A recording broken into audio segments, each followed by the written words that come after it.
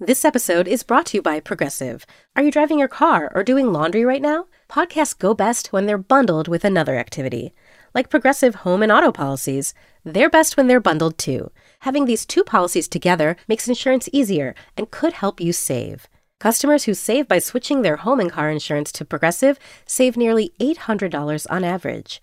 Quote a home and car bundle today at Progressive.com. Progressive Casualty Insurance Company and Affiliates.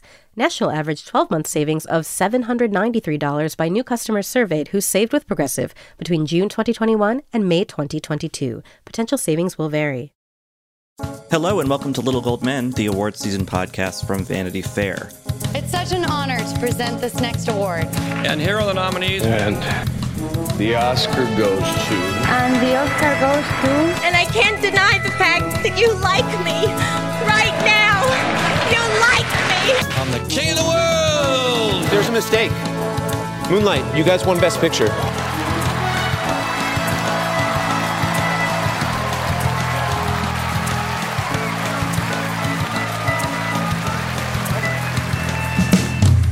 I'm Richard Lawson, and I'm here with Rebecca Ford. Hello. And David Canfield. Hi. Later on in this episode, we're going to hear our colleague Hilary Busis do an interview with Lin-Manuel Miranda, who directed Tick, Tick, Boom, which seems to be playing well thus far. But before we get into that, and before we get into new Thanksgiving week releases, I thought we could take a look back at this past weekend, particularly at the, I guess, lackluster-ish box office for King Richard, the Will Smith starring movie about Richard Williams and Serena Williams and Venus Williams. You know, I think the number was 5.7 million in over 3,000 screens, which, yes, isn't great.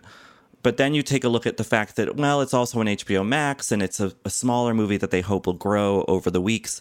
So I don't know. Rebecca, do you think we should be worried about King Richard based on this first weekend out? I don't. I think it's sort of unfair to compare box office numbers to the days of pre-pandemic. You know, I mean, we all know that Warner Brothers has decided to release everything on HBO Max. And when we're talking about sort of this adult drama genre, I think that feels like one that people are going to choose to watch those movies at home. You know, I mean, we're still in a pandemic. People are still not super comfortable going to theaters. And if you can watch it at home, you know, I just see a lot of people turning towards that choice. Yeah, I think of all of their offerings this year, this is the one that would be the most at-home friendly for a lot of people. I have a lot of family members who I know watched it over the weekend and enjoyed it, which I can't say for all of Warner Brothers movies this year. So I do think that it's my guess that was a more of a dent in its box office than the others that they've had on a slate, but I guess we'll see. It would be nice, I mean, if Warner would sort of release some of those HBO Max numbers. I mean, none of these streaming services really do that currently, but I feel like that would help paint a full picture for us. Wouldn't it be nice? One number I saw pointed to in a couple box office reports was that Green Book came out, you know, around Thanksgiving in its year, had a really soft kind of opening, and then went on to make, you know, I think it was over $300 million worldwide. So I think there might be, not that they're comparable films really, but they are more crowd pleasing than they are difficult or artistically alienating. So they share that at least. And, you know, so maybe there's a slow build for King Richard that can happen. And it seems to be based at least on the Warner's executives or spokespeople that box office journalists spoke to, that's kind of what their hope is, that it'll just be the kind of slow and steady thing, because it's a long road between now and, well, financial success, but also potential Oscar success. I do think word of mouth could really help this film. I mean, the reviews have been very positive. You know, we all liked it, and I think everyone who sees it really enjoys it. So I could see that being, you know, a potential to have a really long, healthy run. And it's playing well where it needs to play well. And I think right now that's all that matters. And how we think about box office at the Oscars going forward, this year might be kind of a litmus test to see how much of an impact it can even have anyway. Yeah, it's interesting. There was a little Twitter dust up this weekend where, I don't know, she's a professor or something in the UK, tweeted a couple things about how she was frustrated that King Richard was all about the dad and not about Venus and Serena, and it tried to make it into this sort of political issue. So that kind of looked like maybe one of the first big backlashy attempts at, kind of coming for King Richard's crown, so to speak. And the response to that tweet was pretty effusively, against that sentiment. Yes. So it seems like the film, already has its fair share, not just of fans, but of people like really willing to go to back to defend it, which is an interesting and probably healthy thing for it to have right now at this point. Yeah. Well, so let's look forward to what's coming out this week. I think for our purposes, maybe the biggest wide release is House of Gucci, the Ridley Scott film starring Lady Gaga, Adam Driver, Jared Leto, Al Pacino, Jeremy Irons, Salma Hayek. I'm forgetting some people. And we talked about it a little bit a couple weeks ago because the social embargo had lifted. But now the full embargo has lifted. So I'm going to ask you, David, what do you think of House of Gucci? For real this time. I'm not a particular fan of House of Gucci. I don't think it's a very good movie. It doesn't mean to say I didn't enjoy parts of it or it didn't feel as long to me as certain other movies this season, which I think I said before as well. But I feel like in the last hour, it devolves into something it should not be, and it underserves Lady Gaga and her character in the process. And it ends with a bizarre series of footnotes that make me question what kind of movie they thought they were making to begin with. I think that certain claims that this is a sort of intentionally bulky, over-the-top satire only go so far in the context of the actual movie. And some of those claims have confused me a little bit because I think a lot of it ends up being really stiff and dry in the end, and not in a way I was expecting or wanted. So that's where I'm at. Rebecca, where do you fall on the Gucci of it all?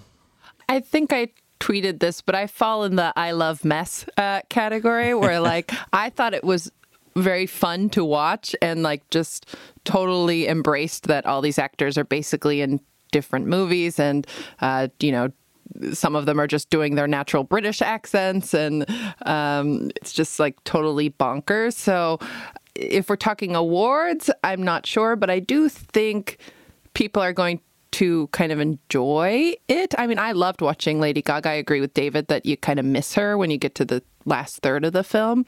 And I will say, as a random litmus test, I was at the playground with a mom's group, and this was the movie all the moms were excited to see. So I feel like there's an anticipation for it and just to see something fun. So, I enjoyed it because of the mess, I guess, is my answer.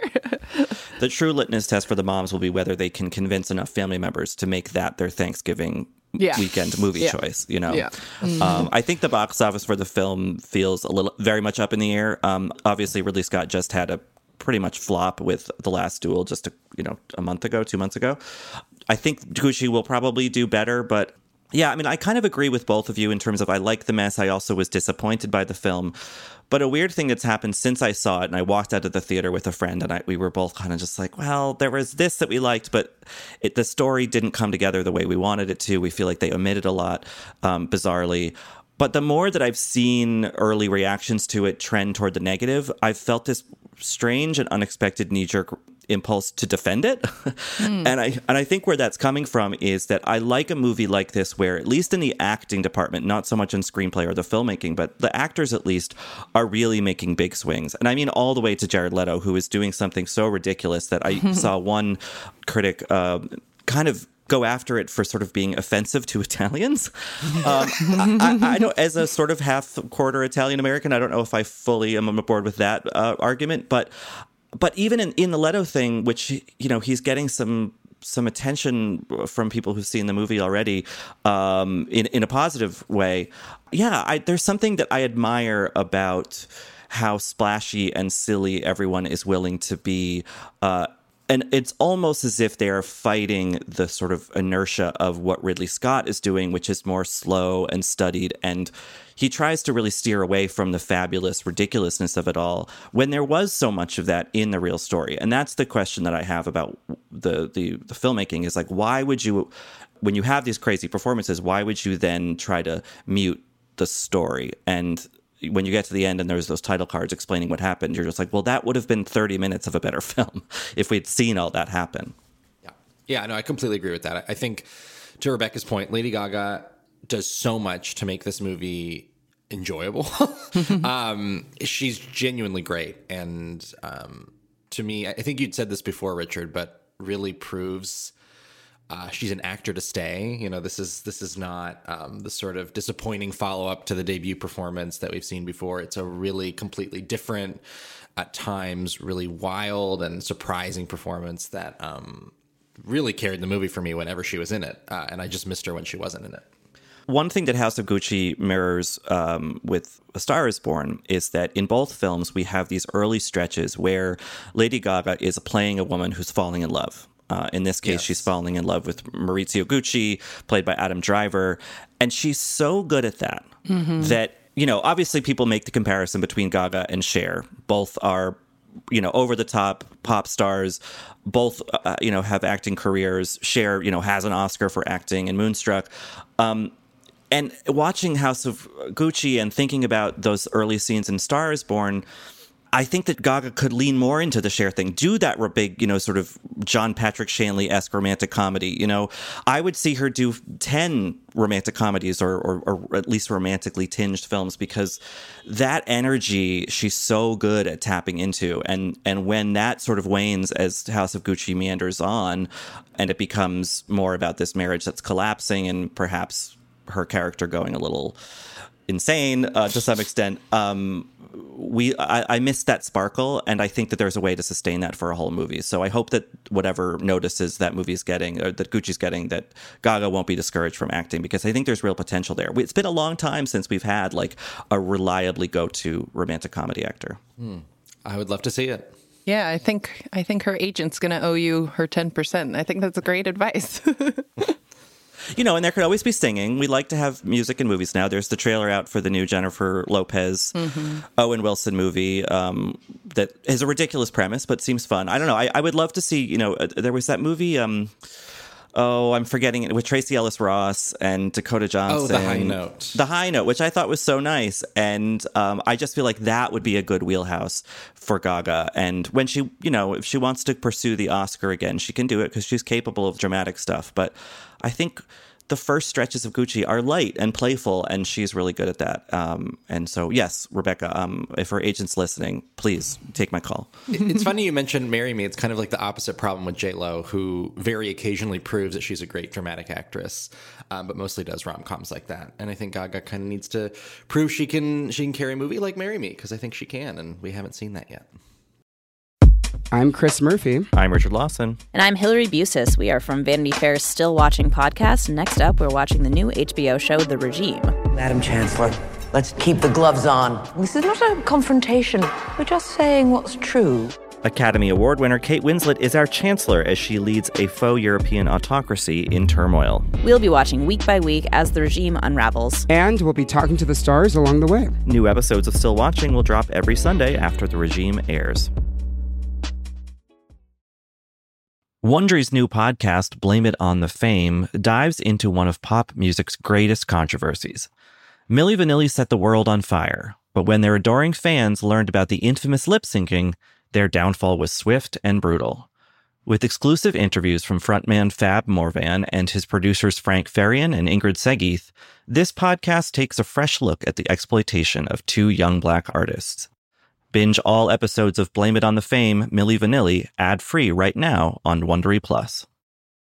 Apple Card is the perfect cashback rewards credit card. You earn up to 3% daily cash on every purchase every day. That's 3% on your favorite products at Apple, 2% on all other Apple Card with Apple Pay purchases, and 1% on anything you buy with your titanium Apple Card or virtual card number. Visit apple.co/card calculator to see how much you can earn. Apple Card issued by Goldman Sachs Bank USA, Salt Lake City branch. Subject to credit approval. Terms apply. So you mentioned briefly Oscars, Rebecca, and I'm sort of torn about this. So I wrote a column for our special awards issue, the first issue that'll be out, I don't know, sometime in the next few weeks. And I kind of looked at the Best Picture frontrunners with a little bit of mentioning of actors who are maybe not in Best Picture contenders, but are themselves contenders in the acting categories. And the question of Gucci came up because in my original draft, I hadn't included it at all. I'd seen the film and sort of determined that it was a long shot for anyone, even Gaga. Am I wrong about that? I feel like Gaga is a strong, likely inclusion at this point. I didn't realize you were on the fence about her, but I just feel like that is the one nomination I would assume is going to happen. David, where are you on it? Me too. I would be surprised if she's not nominated. Although I can definitely see a scenario in which this is, I mean, I love Hustlers. I don't love House of Gucci, but I could see them maybe going a similar route. And I could see Gaga hitting a lot of precursors and Academy members just not going for this movie, not going for this performance. I suppose there's a world in which that happens, but right now I would definitely predict her pretty safely. The thing that makes me a little bit trepidatious about it is that, you know, one could call what she's doing in House of Gucci campy. Ridley Scott himself seems to be working against that camp, you know, so there's kind of a push against her even in the structure of the film. And maybe some voters who are a little more allergic to campiness than others will sort of sense that intent from the director and kind of follow his orders and be like, you know, this isn't working. I mean, I think that Scott, you know, supports Lady Gaga's performance, but yeah, it's just an interesting question of, you know, something like Rami Malek in Bohemian Rhapsody could also be called campy, but it's a different scale, unfortunately, when they're talking about men, I think. And speaking of the men, I don't think Leto or Pacino or anybody, or even Driver, like that's probably a non-starter, right? I don't see... I think Leto is probably too divisive. I think Pacino, I just don't see passion being stirred up there, and same for Driver. These categories are filling up pretty quickly, and I just don't see those going the distance. But we'll see.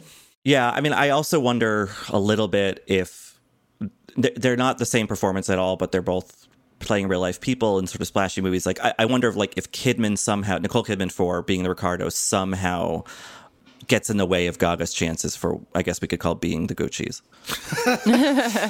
Yeah, I mean, as more contenders reveal themselves, and I think... if you figure Olivia Colman is at least nominated for The Lost Daughter and Kristen Stewart for Spencer, then you know these spots start getting taken up, and it is completely feasible that something like House of Gucci proves not to be able to withstand that. Well, at least we can all be on record and saying, I mean, or at least I will go on record and saying, I hope she gets nominated. I think she's really good in the movie, campiness or not, or even campiness included.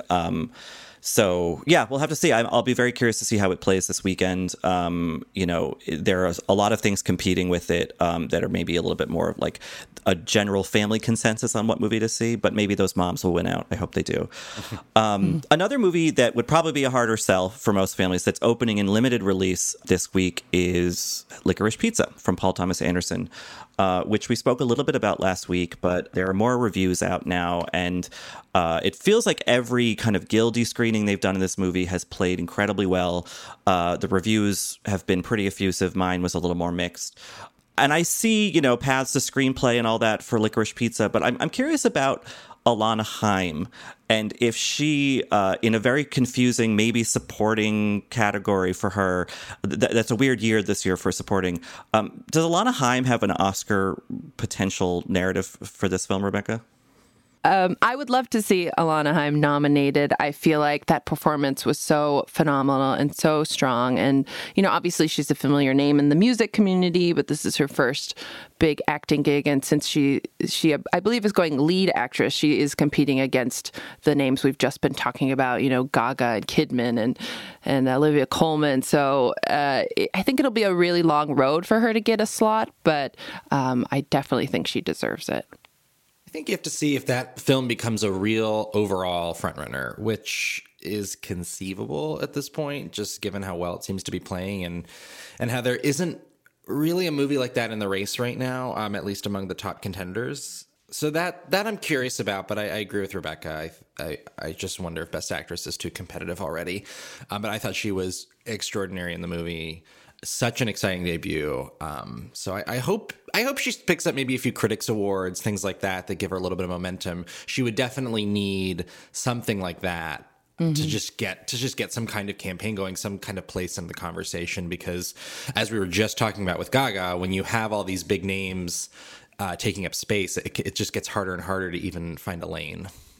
One thing that's so fascinating about Alana's presence in the film, as well as Cooper Hoffman's to some extent, although his father was a known entity, Cooper Hoffman not so much, but watching Alana in it, you're like, oh, this is great. He just found this this unknown actor to play this role, and she really feels like a real person. And then you're like, no, she's in a very successful band. like she is unto her own self famous, but like because this is her first like real acting role, correct? Yep. Yeah. So, I mean, she just, it's very natural in a way that this movie demands. And I think that, it works really well. And whether or not that gets the attention of the Academy, I think it will definitely get the attention of critics groups. The movie was too expensive, I believe, to qualify for Indie Spirits or anything like that, or Gotham's, I guess. So that they won't have that little foothold to place. But Critics Awards, I think for sure. But a very famous person in the movie is Bradley Cooper, who plays the hairstylist turned Barbra Streisand's boyfriend turned producer, who is sort of infamous in LA or in Hollywood for his outsized personality and antics. And Cooper is only in a couple scenes of the film, but they're very dynamic ones. And I was talking with a colleague this past weekend about supporting actor, which is very strange. And he was really gung-ho on Cooper, not just getting a nomination, but potentially winning, because it's such a vibrant standout performance where you kind of miss him when he leaves the movie.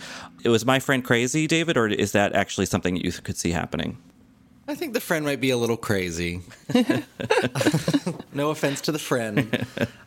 I think the structure of the movie, one of the reasons I love the movie is you have these two characters moving through these series of Hollywood tall tales, for lack of a better way of putting it, and these really wild experiences with these, insane backdrops. And a lot of times the backdrops and the background noise are famous people like Sean Penn or Bradley Cooper or Tom Waits. And it's something that works about it, but in my experience watching the film, it also prevents those performances from fully popping almost intentionally, where they're really fun, but they're fun as part of the experience you're having with these two central characters. And that was my experience with Bradley Cooper in the movie, was it felt like an extended, extremely fun cameo and not much more than that. And I didn't miss him as much personally when he left. But that, I think it's just a challenge in terms of the structure of the movie, that he feels like so removed from it in a lot of ways. Certainly short scenes have gotten people Oscars before. We have seen that. Short screen time, I should say. So I wouldn't rule it out, but it just doesn't feel like, especially with him not campaigning for it, it doesn't feel like something that would go that far. Yeah, I felt the same. And he obviously is the lead in Nightmare Alley, so Bradley Cooper doesn't do much campaigning, but if he was, I feel like that's where he'd put his energy. And it's just a little too short. Even when Sean Penn shows up, you're just like, it's so brief that it wasn't quite enough time to stick with you, I think. And yeah, for me, I just wanted to keep watching Alana and Cooper Hoffman in every moment. So it's almost like they overshadow these little supporting visits. My one thought about Cooper was that a lot of members of the Academy, especially the older ones, probably have had run-ins with Jon Peters, or at least are very aware of him. Yeah. And so they might get a kick out of seeing someone kind of skewer him a bit. But he does also at the same time feel like he's popped in from a different Paul Thomas Anderson movie that's shooting down the street. Like we'll get the Jon Peters PTA movie in some years' time, but he's just kind of like making a little cameo in this one. So yeah, it might not be substantial enough. And unlike, say, Judi Dench, he's not playing the Queen of England, which helped her win for very little screen time. But yeah, Rebecca, you mentioned Nightmare Alley, which is one of the few remaining potential awards movies that I don't believe any of us have seen. One of my remaining ones is Don't Look Up, which I'm seeing, we're recording on a Monday, I'm seeing it tonight. But David and Rebecca, you have both seen Don't Look Up, and I know that the review embargo is not up till December, but I believe the social embargo has lifted. So in a light social sense, Rebecca, what did you think of Don't Look Up? Or what is it an Oscar-y movie? Because I kept hearing from people who'd seen it early that it was not Oscar-y at all, but that tune seems to be changing. Yeah, we had heard that too, that it was just like a McKay comedy that wouldn't be a contender, but I don't think that's true. It definitely feels more in the Vice vein, I guess. And, that movie wasn't beloved, but did get quite a few nominations. And I feel like that's where we're at with this one. I thought the performances are so enjoyable to watch. Leo and Jennifer Lawrence and Mark Rylance especially are really, really great in this film. I left it kind of mixed in the end. I mean, McKay is very clearly trying to get people to pay attention to the climate crisis. And in the screening we went to, there was a Q&A after with McKay and Leo and Jennifer Lawrence and Meryl Streep. And Leo and McKay talked most of the time about the climate crisis. And it's very important, but also when someone is watching who is of that belief already, like I am, it's really hard to watch the movie because it touches a lot on sort of the politicizing we've seen of the pandemic and of the climate crisis. So to me, it felt a little too raw to feel those feelings as we're still going through them. So maybe my own experience that was tough, but again, I could see performance and screenplay, and obviously the editing is always amazing with these films. So I think there will be some nominations from it. It's a little bit of Vice, and there's a little bit of Big Short in it as well, in terms of it being this very, very broad comedy that shifts kind of abruptly into this very, very dark movie. Mm-hmm. In this case, about the end of the world. And I think for people who like McKay's movies in this vein, it doesn't feel like a departure, which should bode well for his Oscar chances, I would think, since he got director, screenplay, and picture nominations for both of those films.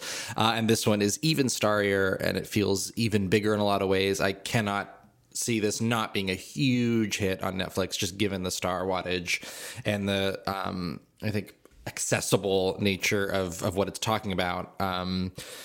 But again, it just depends on how much you like Adam McKay movies in this vein. And I think I was also pretty mixed on it. I thought DiCaprio particularly was really great.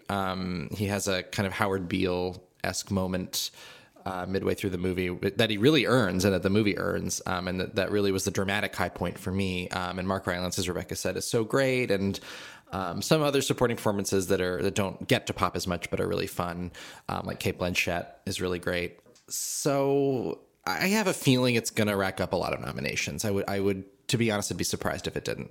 I mean, sight unseen, it feels like the kind of thing where Meryl Streep just kind of waltzes in and picks up a nomination and waltzes off. Like, I don't know. I don't know how big a part she is, but she has the screen time, and I'll leave it at that. Okay.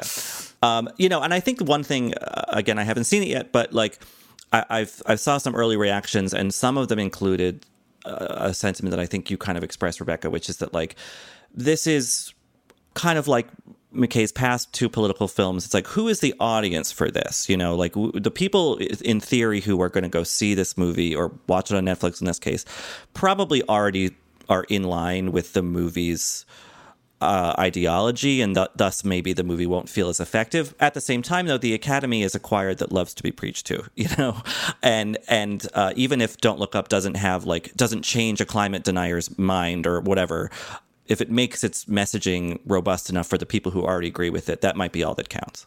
It burns with a righteous fury that wants you to know it is very righteous. Yeah. Well, if anyone wants to read more about Don't Look Up, in particular its star Jennifer Lawrence, our cover issue with Jennifer Lawrence just dropped. The story is written by Karen Valaby. It's a really good read with lots of interesting stuff from Lawrence about, her sort of retreat from fame and her tentative re-entering mainstream movie stardom. So yeah, the article is live now on VF.com. The issue should be out, I think, in the next week or so. So definitely pick one up or go read it online because it's a really good read. And I thought a very, in a subtle way, endorsement for the film without it kind of beating the drum for this big Netflix movie that probably doesn't need much drum beating. But it made me excited to see it. Know that fizzy feeling you get when you read something really good, watch the movie everyone's been talking about, or catch the show the internet can't get over? At the Pop Culture Happy Hour podcast, we chase that feeling 5 times a week. We talk about the buzziest movies, TV, music, books, and more. From lowbrow to highbrow to in between. Catch the Pop Culture Happy Hour podcast from NPR. All right, so now let's hear from Hilary Busis, who had a chat with Lin-Manuel Miranda, who directed a passion project of his, which is Jonathan Larson's Tick, Tick, Boom. The movie stars Andrew Garfield. We've already raved about it on this podcast. You can read my rave review of it on VF.com. But now let's hear from at least one of the sources in Lin-Manuel Miranda.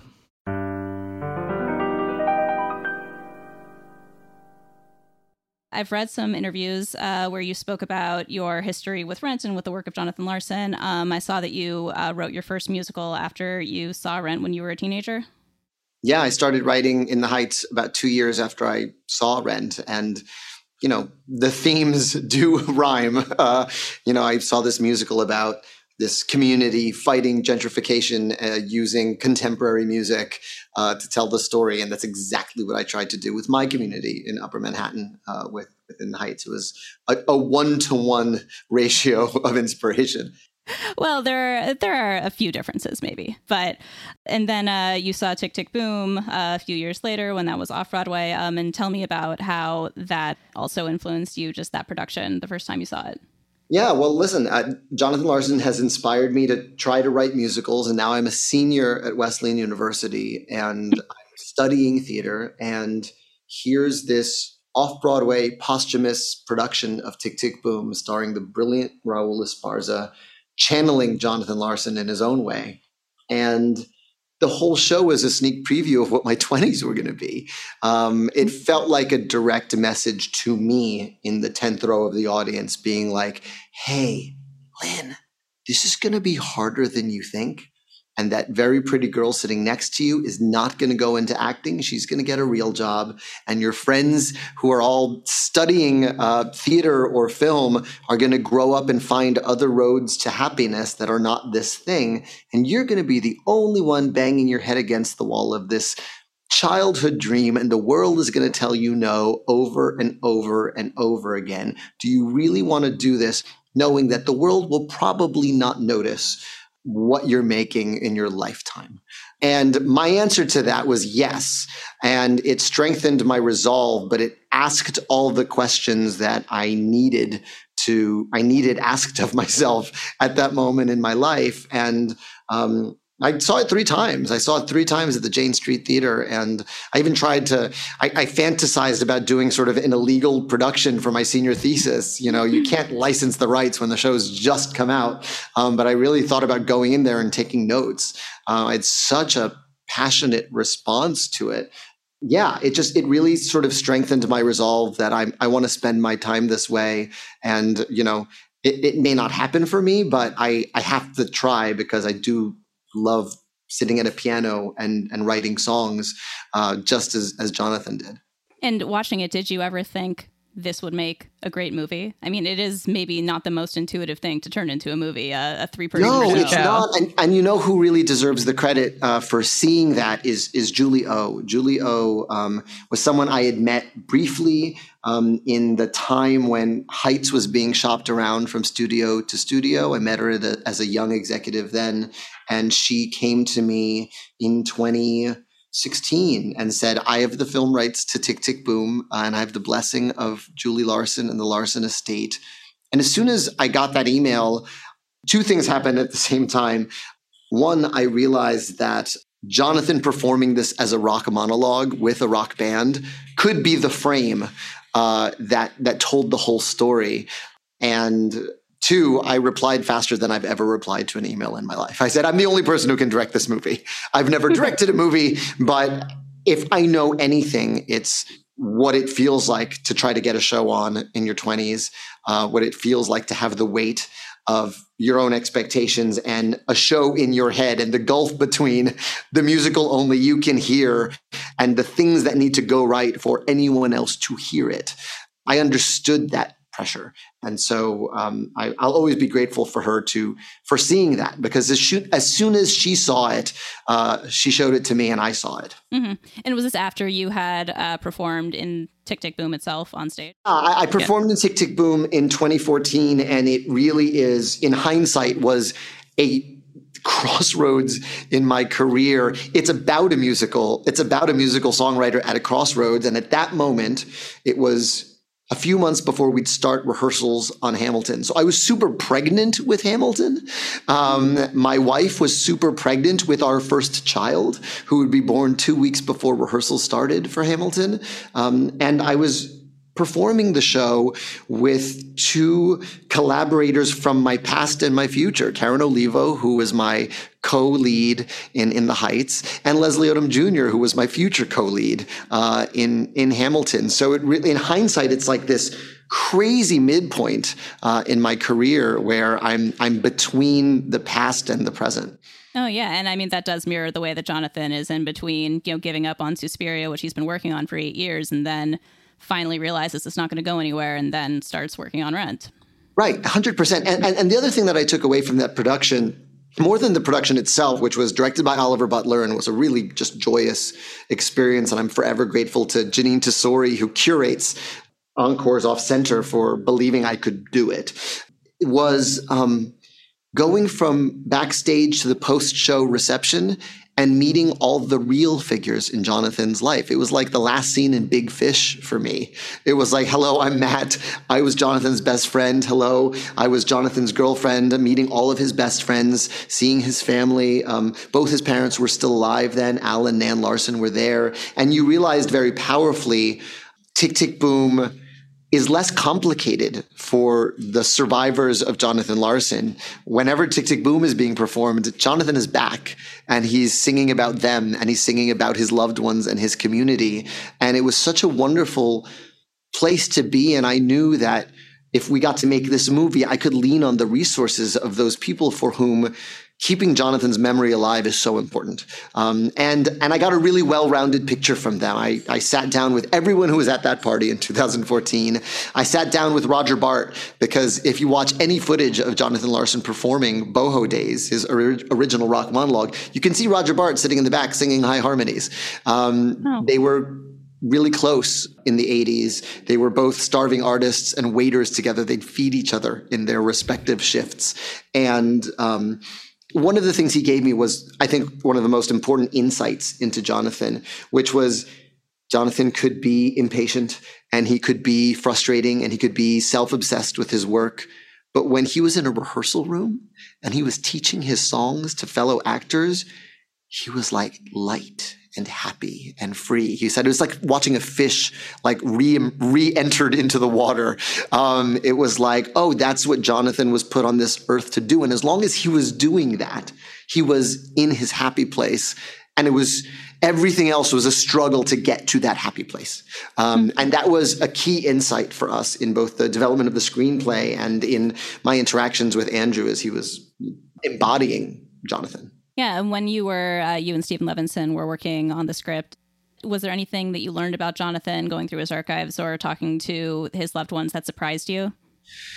The thing that I hope comes through in the movies is utter resilience. We read rejection letters from every major theater-making body in New York and abroad. We read his recommendation letter from Stephen Sondheim. We clicked on a file called Jingles and found jingles he wrote for CNN, Lucky Charms, Irish Spring. None of these were produced. He was not paid for any of them, but there was a time when he was trying to pay the rent doing that. And actually, there's a scene in the movie where Michael and John are driving in the car and his fake CNN music is playing out of the radio.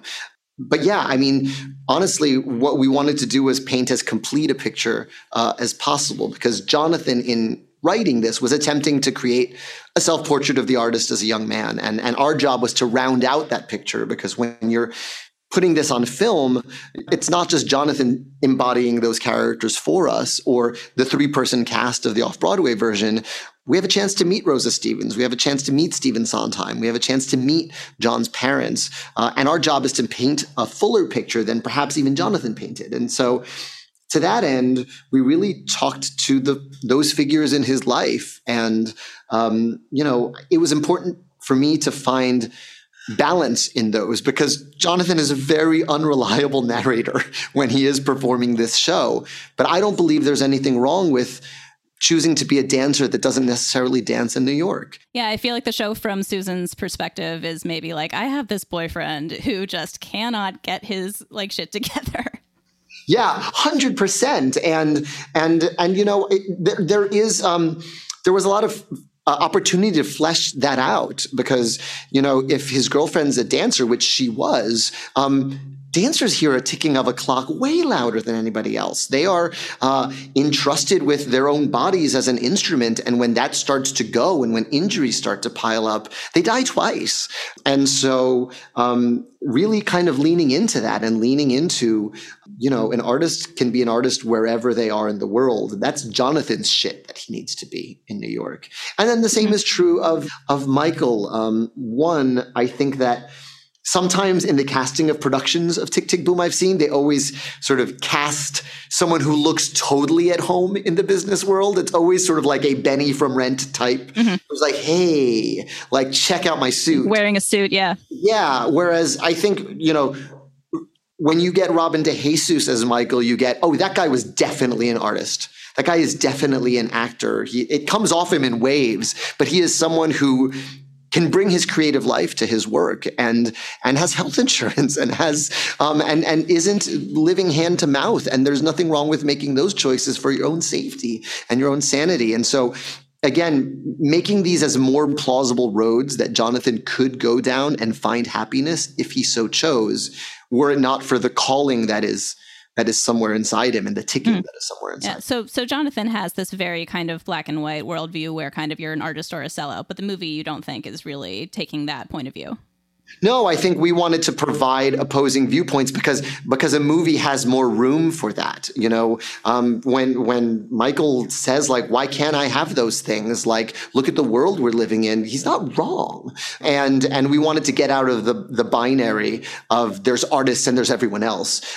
Because, there's lots of different roads to happiness in this life. And most of us don't get to do what we love for a living. But I think a greater lesson of this is if you can find space for the thing you love, you will live a good life. And I know that there's another timeline where no one produces in the Heights, and I am an English teacher at Hunter College High School, and hopefully I'm inspiring lots of kids, but I know I'm writing songs at the end of the day because I would be doing that if no one was watching. I was doing that when no one was watching. And so that's sort of the clarifying journey that Jonathan goes on. Mm-hmm. So I obviously have to ask you about Andrew Garfield. He's so amazing in this role. Besides his amazing Jonathan Larson hair, what was it that made you believe that he was the only person for this part? He didn't have that hair when I met him, and I saw him in Angels in America, which, by the way, is also set around the same time as Tick, Tick, Boom. It's set amidst the plague of the AIDS crisis. But Andrew Garfield is playing Pryor in an 8-hour show in 2 parts, and he's giving everything. And literally the endurance test on the body and on the voice, I just felt like that guy can do anything. Even though he hadn't sung before.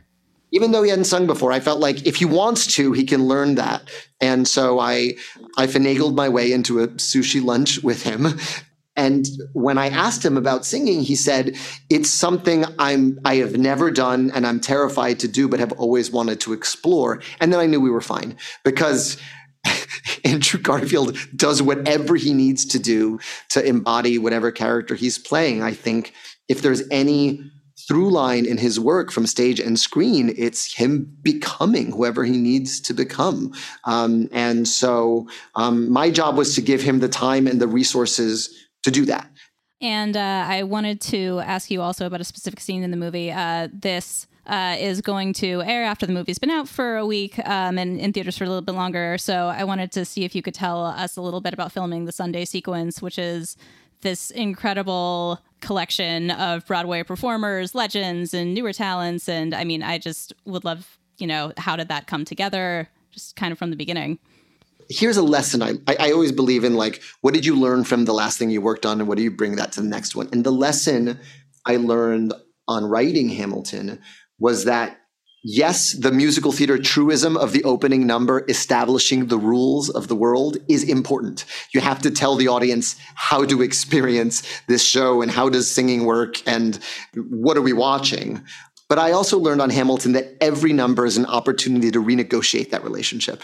And crack it open a little more and bend the rules here. And, on Helpless and Satisfied, I was like, okay, we reserve the right to play with time and rewind a moment if we need to tell you this story. With 10 Dual Commandments, it was like, all right, I know this seems super weird, but this was actually super common in the era in which this show is set. And here's how it worked. It was highly ritualized, and establishing all those rules with every song and pushing on those rules so that by the time we get to the end of the show, we can literally stop time and we don't have to explain dueling. It's world building. Yeah.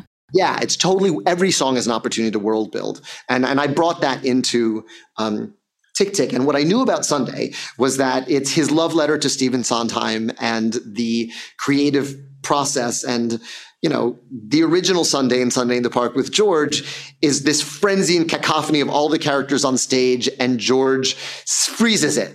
And in that moment, he assembles everyone into the tableau, which is his masterpiece. Jonathan only ever sang this alone at a piano with a rock band. And I have the opportunity as a filmmaker to fill that out as a choir, every bit as loud as the one at the end of Act 1 of Sunday in the Park with George. So what is Jonathan Larson's dream choir?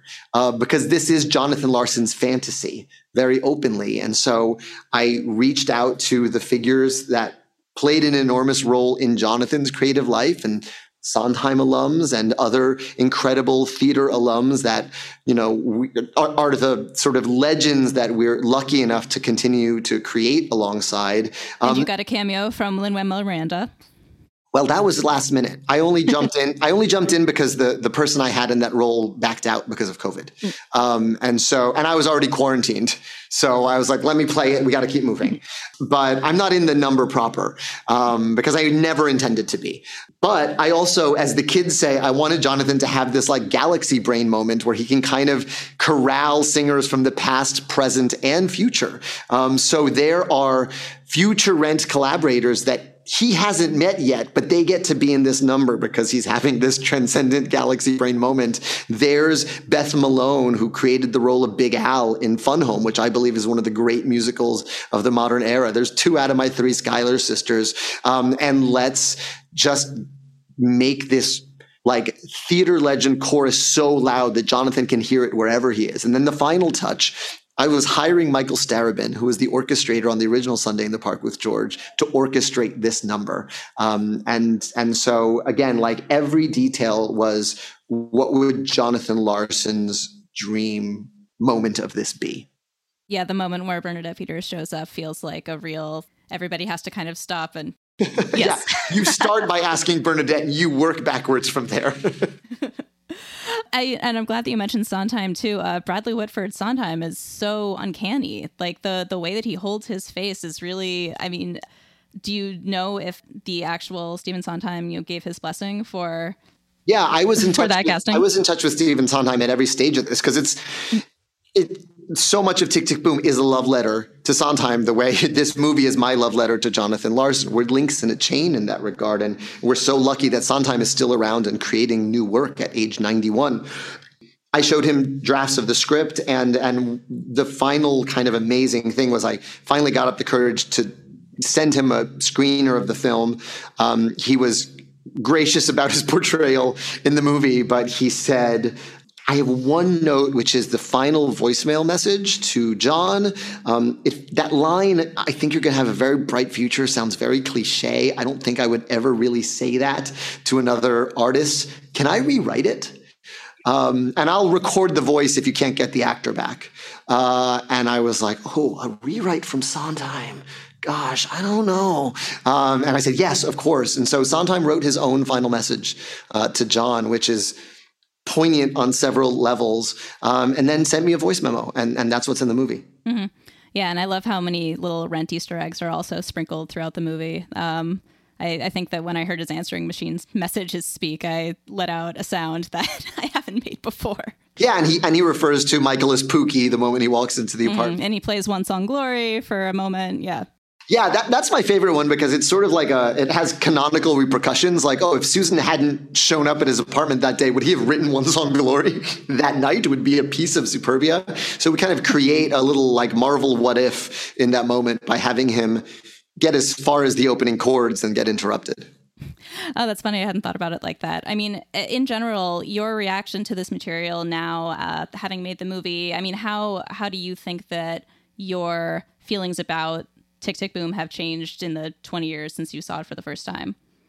They've only intensified. I think one of the journeys I went on in navigating and interrogating this material was, and the thing I think I love about it now at the other side of 40, again, we're making 30/90 when I am 40 in 2020. Are you like, calm down, you'll be fine? Not only calm down, you'll be fine, but also this is not the story of someone writing their masterpiece. This is the story of someone recovering from failure. And failure is what we experience the most as artists. Not always spending our 20s on a musical that no one will ever make, although sometimes it's that.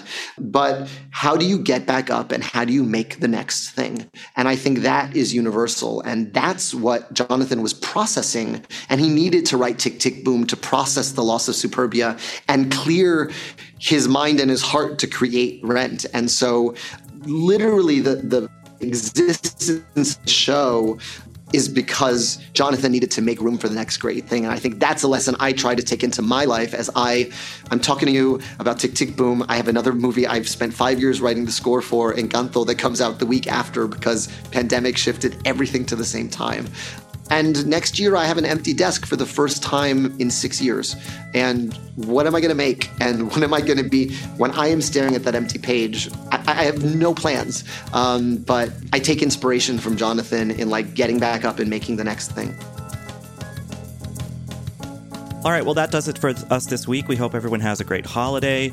As ever, you can follow us on Little Gold Men. You can text us by going to joinsubtext.com/littlegoldmen, or you can text 213-401-9739.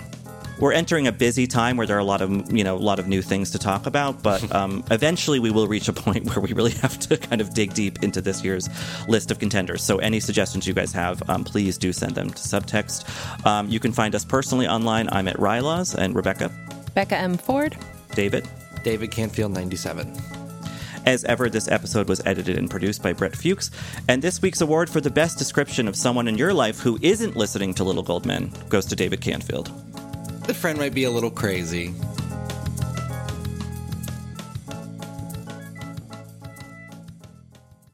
I'm Rachel Martin. You probably know how interview podcasts with famous people usually go. There's a host, a guest, and a light Q&A. But on Wildcard, we have ripped up the typical script. It's a new podcast from NPR where I invite actors, artists, and comedians to play a game using a special deck of cards to talk about some of life's biggest questions. Listen to Wildcard wherever you get your podcasts, only from NPR. From PRX.